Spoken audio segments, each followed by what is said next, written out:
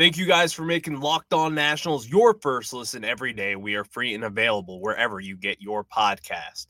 Everybody, do you know what day it is?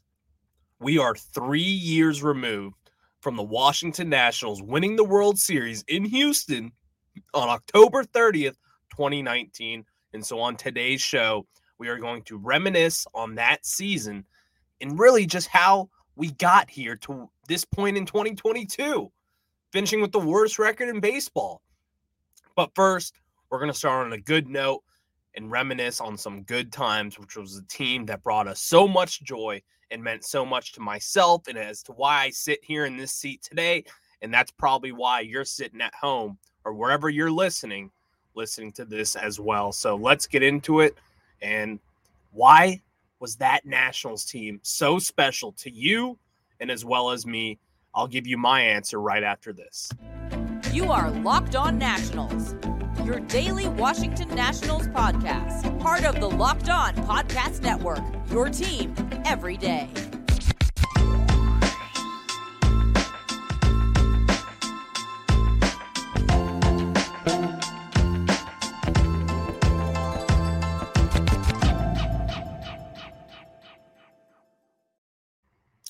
Again, thank you guys for tuning in today. This will be a fun show. I think this will be, because this is really going to tie the knot for everything that we know now as Nationals fans. We all still think about 2019. We do. And it feels like yesterday, quite frankly. Or actually, it may not, just because there's a whole pandemic and everything. And let's just be honest. It's been a rough 3 years since that 2019 World Series. 2020, last in the division. 2021, last in the division. In 2022, we also finished last in the division, if you didn't know that. So it's been a tough time. But I'm going to get into that part later in this show and really how this all crumbled down for the Nationals and how we are sitting here today with the worst record in baseball after the 2022 season. But let's go back to 2019. Obviously, we all know mid-May, 19-31. We're 19-31 in 2019. Davey Martinez is now basically a season and a half into his tenure after missing the playoffs in 2018 with a pretty loaded roster.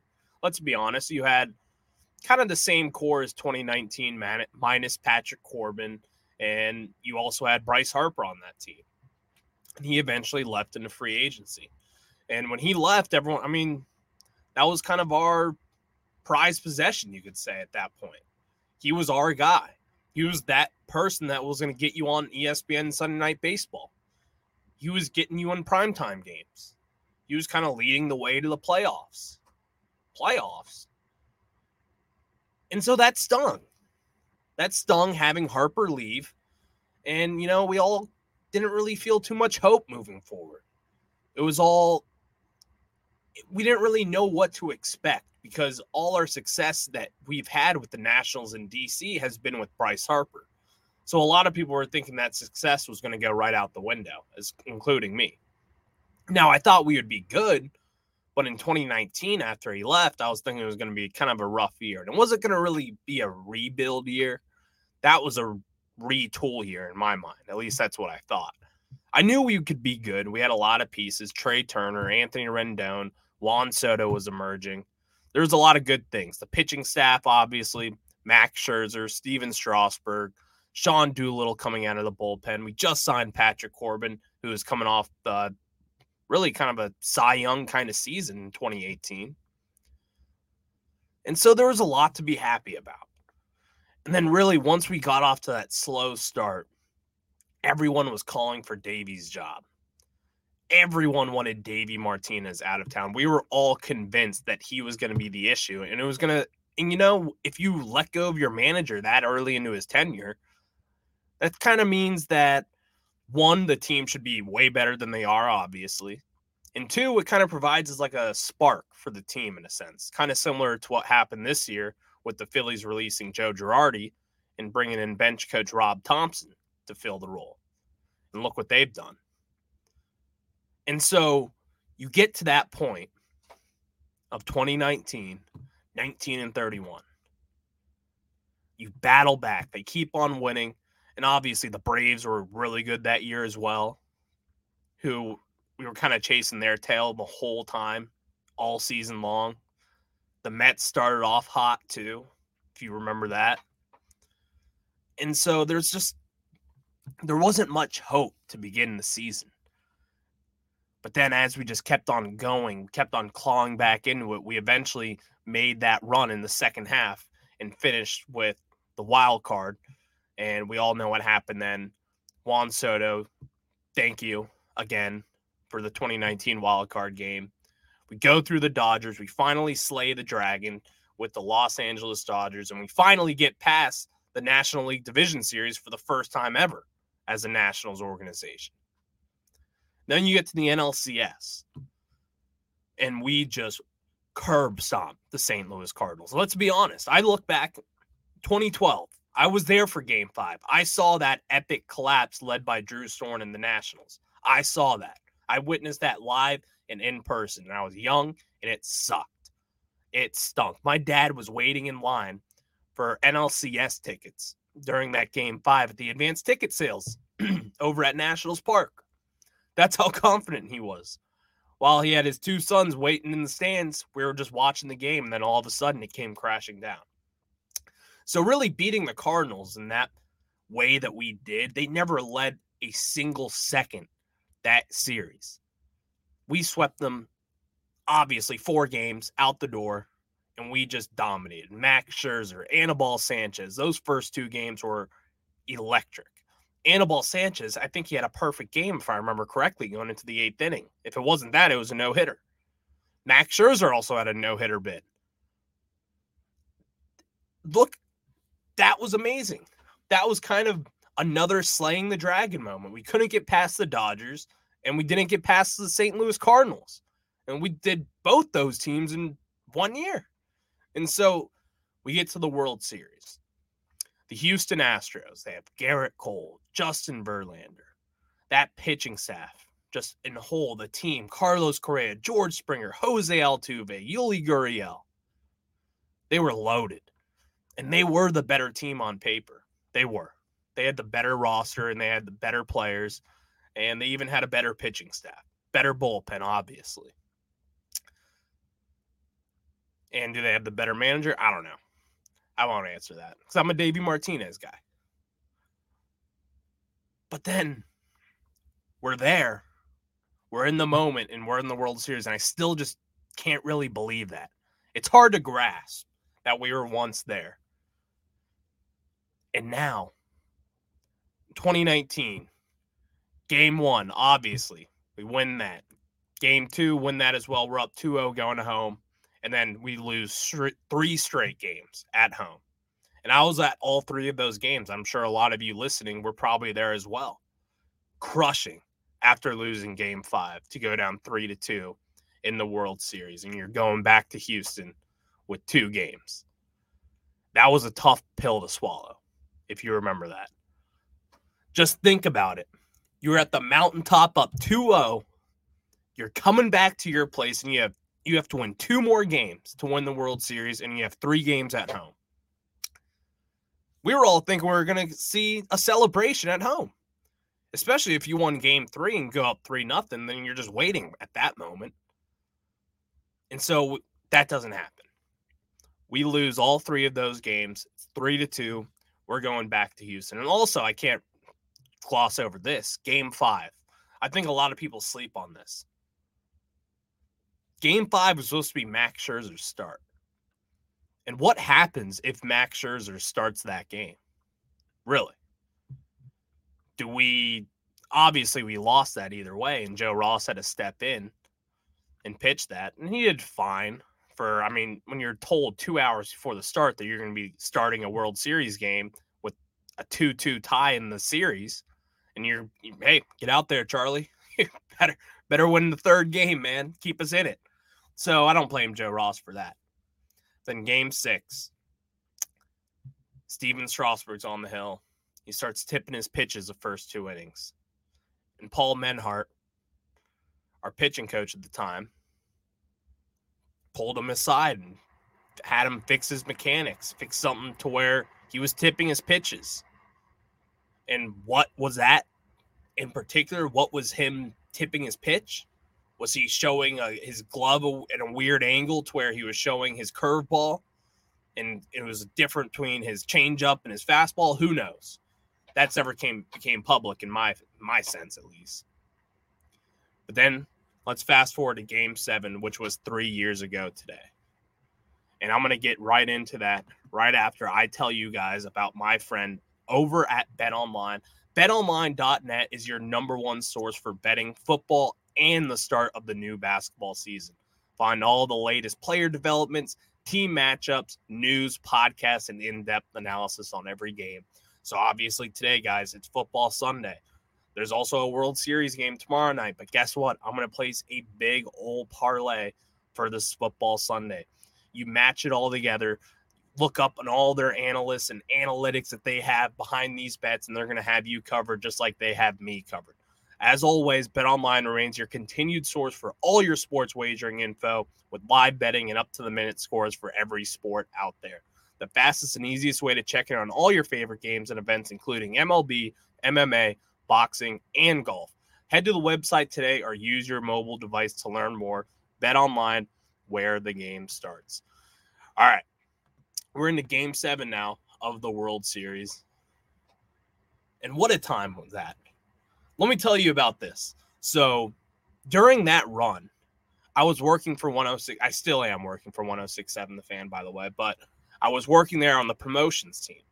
And so I was lucky enough to be at every single home game there promoting 106.7 The Fan. And so, but when they were on the road, obviously I wasn't on the road with the team. That was obvious. And so what I convinced myself of doing was that when we won Game 5 of the World Series, I was actually home sick in bed. Not Game 5 of the World. When we won Game 5 in the NLDS of the Dodgers series, I convinced myself that if I'm in home, in my room, by myself, in bed, we're going to win. So I did that, the NLCS, for the first 2 games. We won those games. Obviously, I was at the games for Game 3 and Game 4. And so guess what? Game 1 of the World Series, in bed at home. Game 2 of the World Series, in bed at home.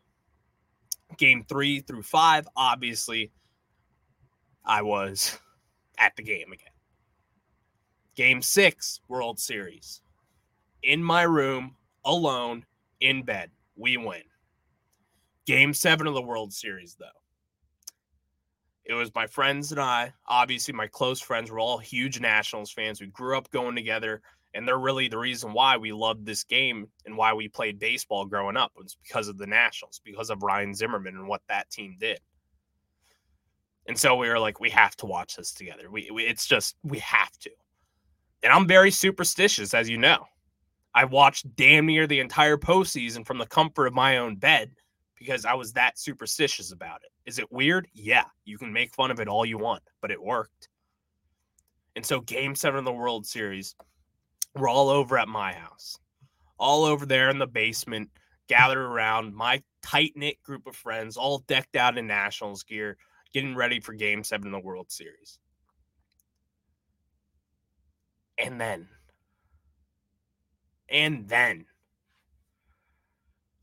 we get down early, 1-0, second inning. Yuli Gurriel hits that solo home run off Max Scherzer, who at that point was kind of a game day decision on if he was going to be pitching or not. We all kind of found out in Game 6 after he gave a little head nod over to the media who was watching him do a bullpen there.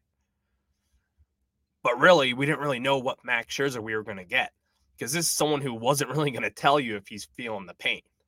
He was going to go through it and pitch with the pain. That's just who he is. He's kind of a psychopath when he's on the mound, as we all know. And so it's 1-0, bottom of the second inning. And then fast forward to the bottom of the fifth, it's 2-0, and it's not looking good. And so my friends and I are there. We're like, we got to switch up the mojo. We have to. What are we going to do to be able to switch this up? And so we make the hard decision to go to Glory Days, and we get there in the bottom of the sixth inning. And then the top of the seventh inning was when all hell broke loose, and Howie Kendrick hit that home run off the foul pole. Well, obviously, Rendon started that with his home run over to left field, and that was to get us on the board. And we were down 2-1. And that's when it was like, okay, we're getting the bats going. We're getting them going. And then they pull Zach Greinke. Do you remember that decision? Zach Greinke was mowing us down. And then once Rendon hit that home run, they made the decision to pull him. And he was doing just fine. We couldn't hit him that day. But so they pulled him.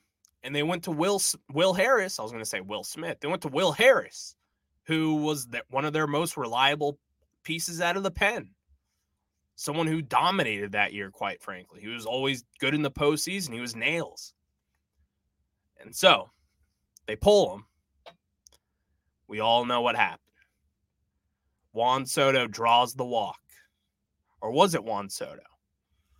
But then, beside the point, Howie Kendrick comes up to the plate and hits that 2-run home run off the right field foul pole to make it 3-2 Washington Nationals. And all of a sudden, we were back in it. We had the lead. And that team that just kept on clawing back and coming back in it took the lead in Game 7 of the World Series. And the mojo completely switched out from there. Bottom of the 7th, Patrick Corbin nails, gets through the inning. Top of the 8th again, we pad it with a Soto single to right that scored Adam Eaton. 4-2 Nationals. Bottom 8th, nails again from Corbin. Top 9, we add another 2 runs from an Eaton single that scored Yan Gomes, and Robles scored. And all hell broke loose. It was 6-2 at that point. And it seemed like the Nationals were well on their way to winning a World Series, and they got that done with Daniel Hudson shutting the door. What a team that was.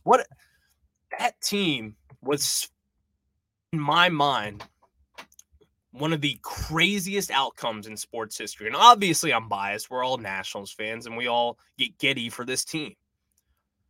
But think about it. Everyone counted us out after Bryce Harper left. We all knew we had Juan Soto, Victor Robles coming up as well.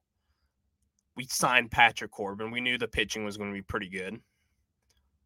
But to think that we were going to win the World Series after losing one of the best players in baseball? No, that doesn't work like that. When you lose one of your best players, you're not supposed to win, right? That's kind of the point. And Patrick Corbin was a great signing, but he wasn't going to replace the impact that Bryce Harper had. At least that's what you thought. And so it's just still crazy to think about that team climbed the mountaintop and really got there. And it feels, I know I said it feels shorter than 3 years. It really just feels like yesterday. But in reality, if you think about the pandemic and what that did, it's a little longer than that, obviously. And also, the Astros, analytically, in that game, they had an 88% chance of winning in the top of the 7th. They had an 88% chance of winning, and they had all the momentum in the world. And so just think about that and how hard that was to overcome. All the number nerds that you're going to have to overcome, like myself, who were looking at that stuff and being like, we have no shot. We're going to lose this game now. And so it's just tough. It's tough to look back on that and then now sit here where we are today and just wow. Wow. Think about it. Think about what this team was. This was a team that was loaded, really, if you look at it. I know we all say that it was a team of destiny, and it really was. It truly was. But also, we had the pieces around it. We had 4 guys out of the bullpen that we knew that we could rely on in tight games, and we used them, and we used them effectively. Patrick Corbin. You look at Ranger Suarez right now with the Phillies and what he did in Game 1 coming out of the bullpen. That's kind of what Patrick Corbin was to us. 3 innings in Game 7 of the World Series out of the pen. Got the win. No runs. Had a couple of strikeouts as well. A couple big strikeouts. And so it's just crazy to think about how we've become this bad. And it's sad. It really is. Because who would have expected it, really? Who would have? I didn't. After 2019, I thought that championship window was pushed for another 5 years. I thought we had Victor Robles, Trey Turner, Juan Soto. Steven Strasburg was going to be coming back on a new big contract. Max Scherzer. Maybe even Anibal Sanchez would have gotten lucky and had a couple more years. That's what I thought. But obviously, that's not how it worked out. And I have 5 reasons for you as to why that didn't work out. And I'm going to get into that right after this. Thanks for making Locked On Nationals your first listen today. Now, for your second listen today, check out Locked On Sports Today. From the games that matter the most to the biggest stories in sports, go beyond the scoreboard and behind the scenes with local experts and insights only Locked On can provide. Locked On Sports Today, available on this app, YouTube, and wherever you get your podcasts. And so, now we get into some of the reasons as to why the Nationals have fallen this far. And for some of you who maybe don't really remember how bad it was, even in 2020, we were finished bottom of the barrel in that division as well. Or actually, we were tied with the Mets for last place in that division. We had a 26-34 record after winning the World Series. 2021, we all know what happened last year. We traded away Trey Turner, Max Scherzer, Daniel Hudson, and a lot of other core pieces to that team. Josh Harrison, Yan Gomes as well. I was thinking it was 2022 for a second. And then we finished 65-97 last year eventually. And this year, come 2022, the guy that we said we didn't re-sign all of these pieces because we were going to sign Juan Soto. We all know what happened. We didn't sign Juan Soto. And we finished with the worst record in baseball, finishing with 107 losses and only 55 wins. Wow. Just think about that. 2019 world champs, you're thinking your championship window is just extended by a couple more years. Last in the division in 2020, 2021, and then 2022 as well. And that sucks. It sucks to think about. But again, I'll say it again. Those moves needed to happen. And they needed to happen quick. And the best time to do it was yesterday. And what I mean by that was the times where we did make these moves to where we traded Juan Soto, traded Turner, traded Scherzer, all those guys, let Rendon walk. It needed to happen. And I say that because we weren't going to get the pieces back that we got in return if we waited even an extra offseason or an extra year for Trey Turner. Obviously, we let Rendon walk after 2019, but that was because we re-signed Steven Strasburg, which is now blown up in our face entirely. But obviously, Anthony Rendon, for those of you who maybe don't know, Anthony Rendon has struggled mightily in his 3 years with the LA Angels. He has not been up to par for what he was supposed to be in that Angels lineup. And you don't want to be the Angels. Look about it. What am I saying? Look at them. They have Shohei Ohtani, Mike Trout, Anthony Rendon, and they still stink. They haven't made the playoffs since when? 2016, maybe? They haven't made the playoffs with Ohtani. They've only made the playoffs once with Mike Trout.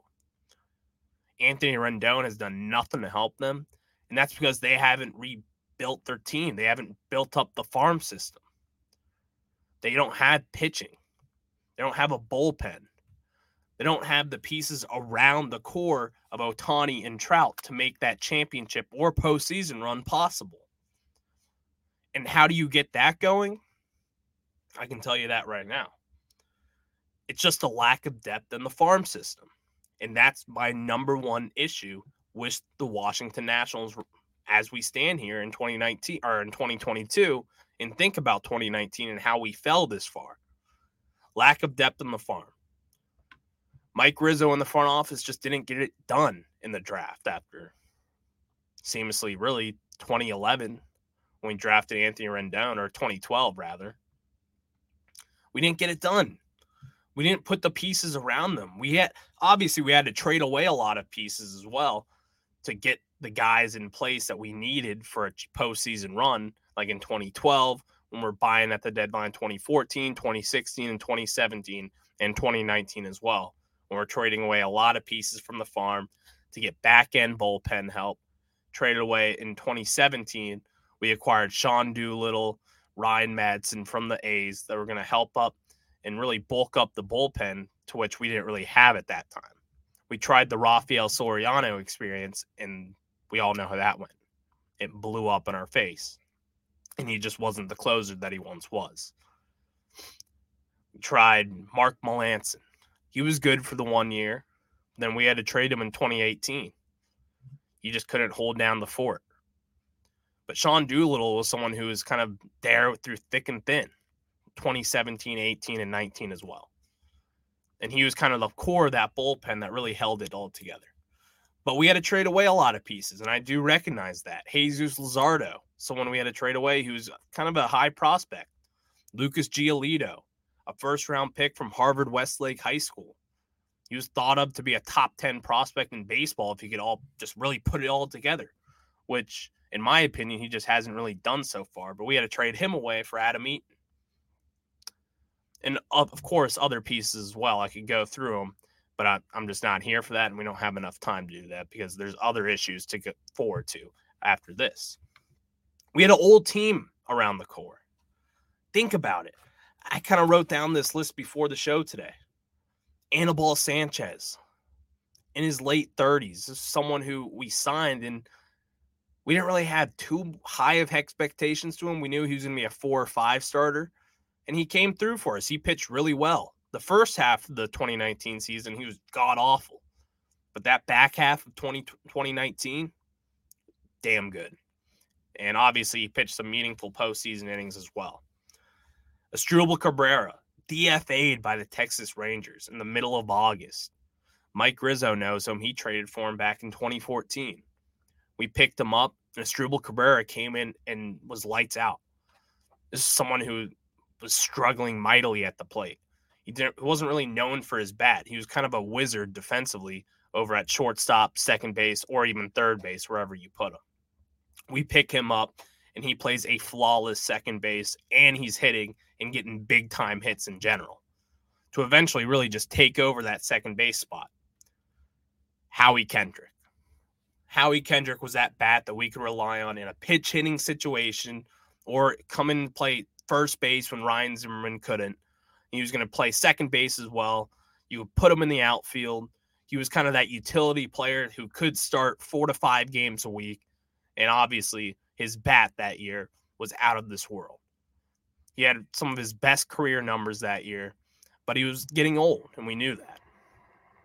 Kurt Suzuki, holding it down behind the dish alongside with Yan Gomes. Those are 2 older guys. That was kind of the platoon that Rizzo has always wanted behind the plate. We never really have had a catcher to call our own besides now with K-Bear Ruiz. And so that was that platoon that we really relied on with that team. And that was, I think, a really slept-on version of as we were so successful in 2019, really, with the pitching staff. Sean Doolittle, someone I already kind of mentioned. He was getting older at that point, and in 2019, if you remember, we used him so often that he kind of started to blow up in the second half of the season, and that wasn't really to his own fault. We just had no one else in the bullpen to help. And so that usage on his arm, coming in and closed his high fastball, it just wasn't really effective anymore in the back end of 2019, although he pitched some very meaningful innings in the postseason and did a great job. DC legend, of course. And then lastly, Mr. National, Ryan Zimmerman. Or not even lastly, there's someone else after this. Ryan Zimmerman, he was kind of wrapping up his career. He had a good year. Nothing special, but he was kind of the rock of that team. He was the mainstay, Mr. National. You have a question, you go to him. He was that trusted vet. And then really, actually, there's 2 guys after this as well. Adam Eaton, who's getting there up in age. He had a couple bad injuries the year before. And then Gerardo Parra as well. Someone we picked up after being DFA'd, and he fit in just well, and we all know the impact that he had. So you look at that with the core, that's a lot of older guys that we had. And so was that team really meant to be winning sustainably? I still believe so, yes.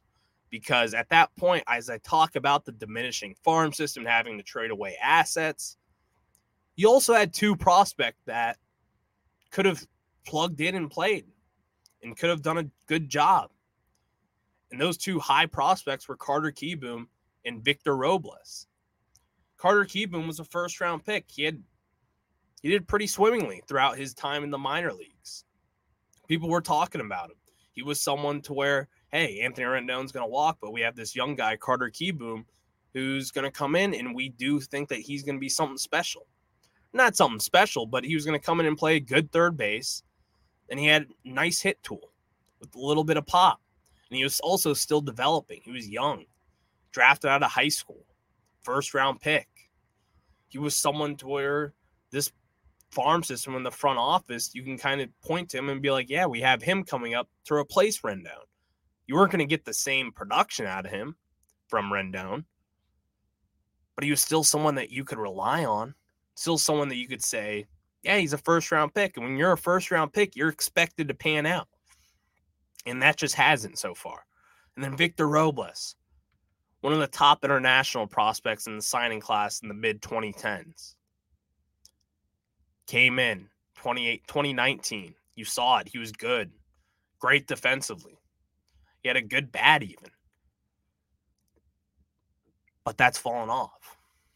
And that's fallen off completely. And you really look at those two guys, and if they were developed into what we thought they could have been, where would this Nationals team be right now? Would we be the worst in the MLB right now? The worst team, worst record, worst everything it feels like right now besides a farm system? Probably not. Would Juan Soto still be on this team? Yes. Would Trey Turner still be on this team? Yes. Would Max Scherzer still be on this team?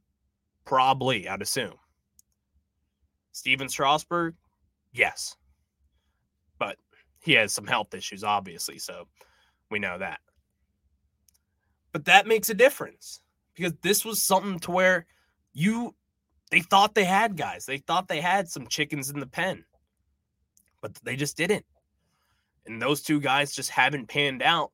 And I truly believe that if those two guys alone would have been able to just step it up and really just been a mainstay for this Nationals team, we would have been in a different position now because they played center field and third base. Those are two main positions to where we need production out of in today's game in the MLB. You need it. You need it. And we just aren't getting that, and we weren't going to get that. And then obviously, the obvious. Not re-signing Anthony Rendon, not extending Trey Turner, and trading away. Well, what am I saying? Trading away Trey Turner and as well as Max Scherzer. That was the catapult of this. That's when we knew that this was over. And if you still are living in that time, it's over. I'll confirm that for you now. It's done with, unfortunately. And so a lot has happened since 2019. But I still stay today, as I mentioned a couple days ago, when I was talking about Mike Rizzo's vision for this rebuild, I still believe in this front office and what they've done over the last year and a half and really rebuilding this farm system and getting to the point where we were in 2012 when all of this started. It's something that really needed to happen. We need to replenish the farm system. We need to have guys to be able to put around the stars that we have. And obviously right now we're still in the process of creating those stars and getting those pieces around the stars to make it an effective ball club, get the bullpen right, starting pitching. And so there's a lot of different things as to why this Nationals team has fallen so far. But to me, it all just comes down to the farm system. You look at the Dodgers and why they're still good today. You can knock them all you want and say, oh, they have all the money in the world to spend. They do. But then they also back it up with the farm system where you can trade away a top 50 prospect with Keibert Ruiz, and guess what? They had Diego Cartaya waiting in the pens as well. And look at him. He's now a top 10 prospect in baseball. Just because you're good doesn't mean you can't produce top prospects. Look at it. The Dodgers and the Yankees, these clubs still do it. They still are able to produce these top 10 prospect types to where they'll be able to help Aaron Judge. They'll be able to help the core around Mookie Betts, Trey Turner now, and Freddie Freeman, Clayton Kershaw, all of those guys. It all comes together. And really, when you don't have that and you don't have that production out of the farm system and really out of the front office, then it's all going to come crashing down. That's just the way it is. And so that's really the main focal point for me, that the farm system just didn't get it done. And we just juiced way too many of our top prospects, you could say, for win-now situations, to where obviously that came and paid everything off in 2019, winning the World Series. But it does suck because we feel like we were robbed of what could have been an even longer championship window. And even sitting that here today, it sucks to say. Losing all those guys. 2018, you had Bryce Harper, Juan Soto, Anthony Rendon. All those guys, all gone. All of them. But we still have Victor Robles and Patrick Corbin, thank God. So, this is a fun episode at first. But like I said, it got a little dark at the end because it needed to. We had to talk about the fall because you don't really see it too much in baseball with how quickly the Washington Nationals did that. So thank you for making Locked On Nationals your first listen. Now for your next listen, check out the Locked On Nationals Today podcast. The biggest stories of the day, plus instant reactions, big game recaps, and the take of the day. Available on the Odyssey app, YouTube, and wherever you get your podcasts. All right, everybody, I will talk to you on Tuesday, and enjoy some World Series baseball on Monday night. You'll hear from me again on Tuesday. I won't have an episode Monday, so I'll catch you guys then. Have a good one. Enjoy the day. Go Astros.